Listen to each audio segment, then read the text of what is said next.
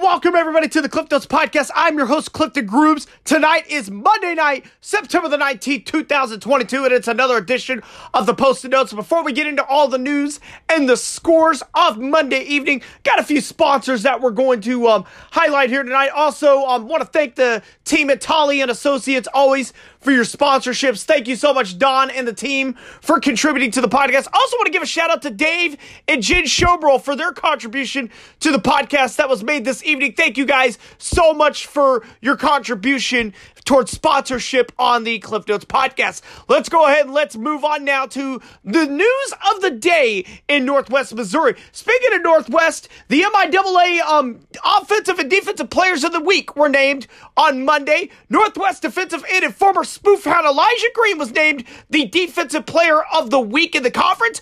Green accumulated 4 sacks and 4.5 tackles for a loss, which that total yardage loss resulted in 34 yards lost in Green's 4.5 tackles and 4 sacks that in Northwest's 24-7 win over Central Missouri last Saturday night. Also, the state rankings for 11 and 8-man football were released today. In Class 1 11-man football, East Buchanan remains at the number 2 spot. Right behind them is their rivals from Fawcett Mid-Buchanan. Right behind them at number 3, Gallatin from the Grand River Conference is number 6 in Class 1. Class 2 receiving votes is the Trenton Bulldogs after their 4-0 start to the season.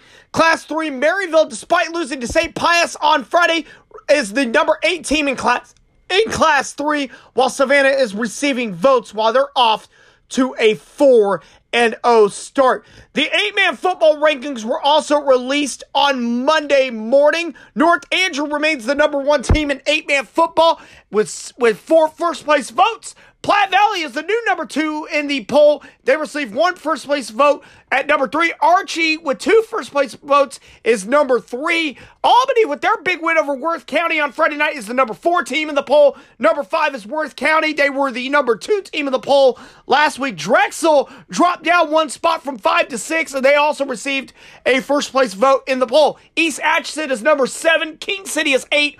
Oric is 9, and North Shelby is number 10, rounding out the top 10 in the poll. Receiving votes, tied for the 11th spot in the media poll is Lockwood and Stanberry. Both teams are 2-2 on the season. Then rounding out the receiving votes at 13 is Bishop LeBlond, who is 2-2, coming off their win last week against St. Joe Christian. We're going to run down some high school scores from Monday night in volleyball. Bishop LeBlond was able to get a sweep over Lathrop 3-0. Maryville sweeps Central 3-0. East Buck with a sweep over St. Joe Christian 3-0.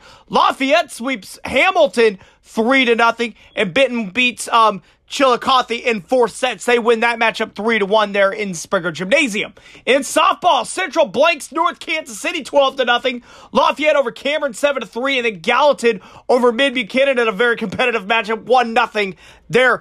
Truman over Central 2-1. Maryville all over Savannah 8-0. And in girls tennis, Lafayette squeezes by Benton 5-4. Central defeats North Kansas City 6-3. And Bishop LeBlond runs their record to 7-2 on the season, defeating Chillicothe tonight on the road. That will do it for tonight's edition of the Post-it Notes. Now, tomorrow night, we're going to be back on our picture taking and podcasting schedule, as we will be at Bishop LeBlond for Savannah and LeBlond doubleheader.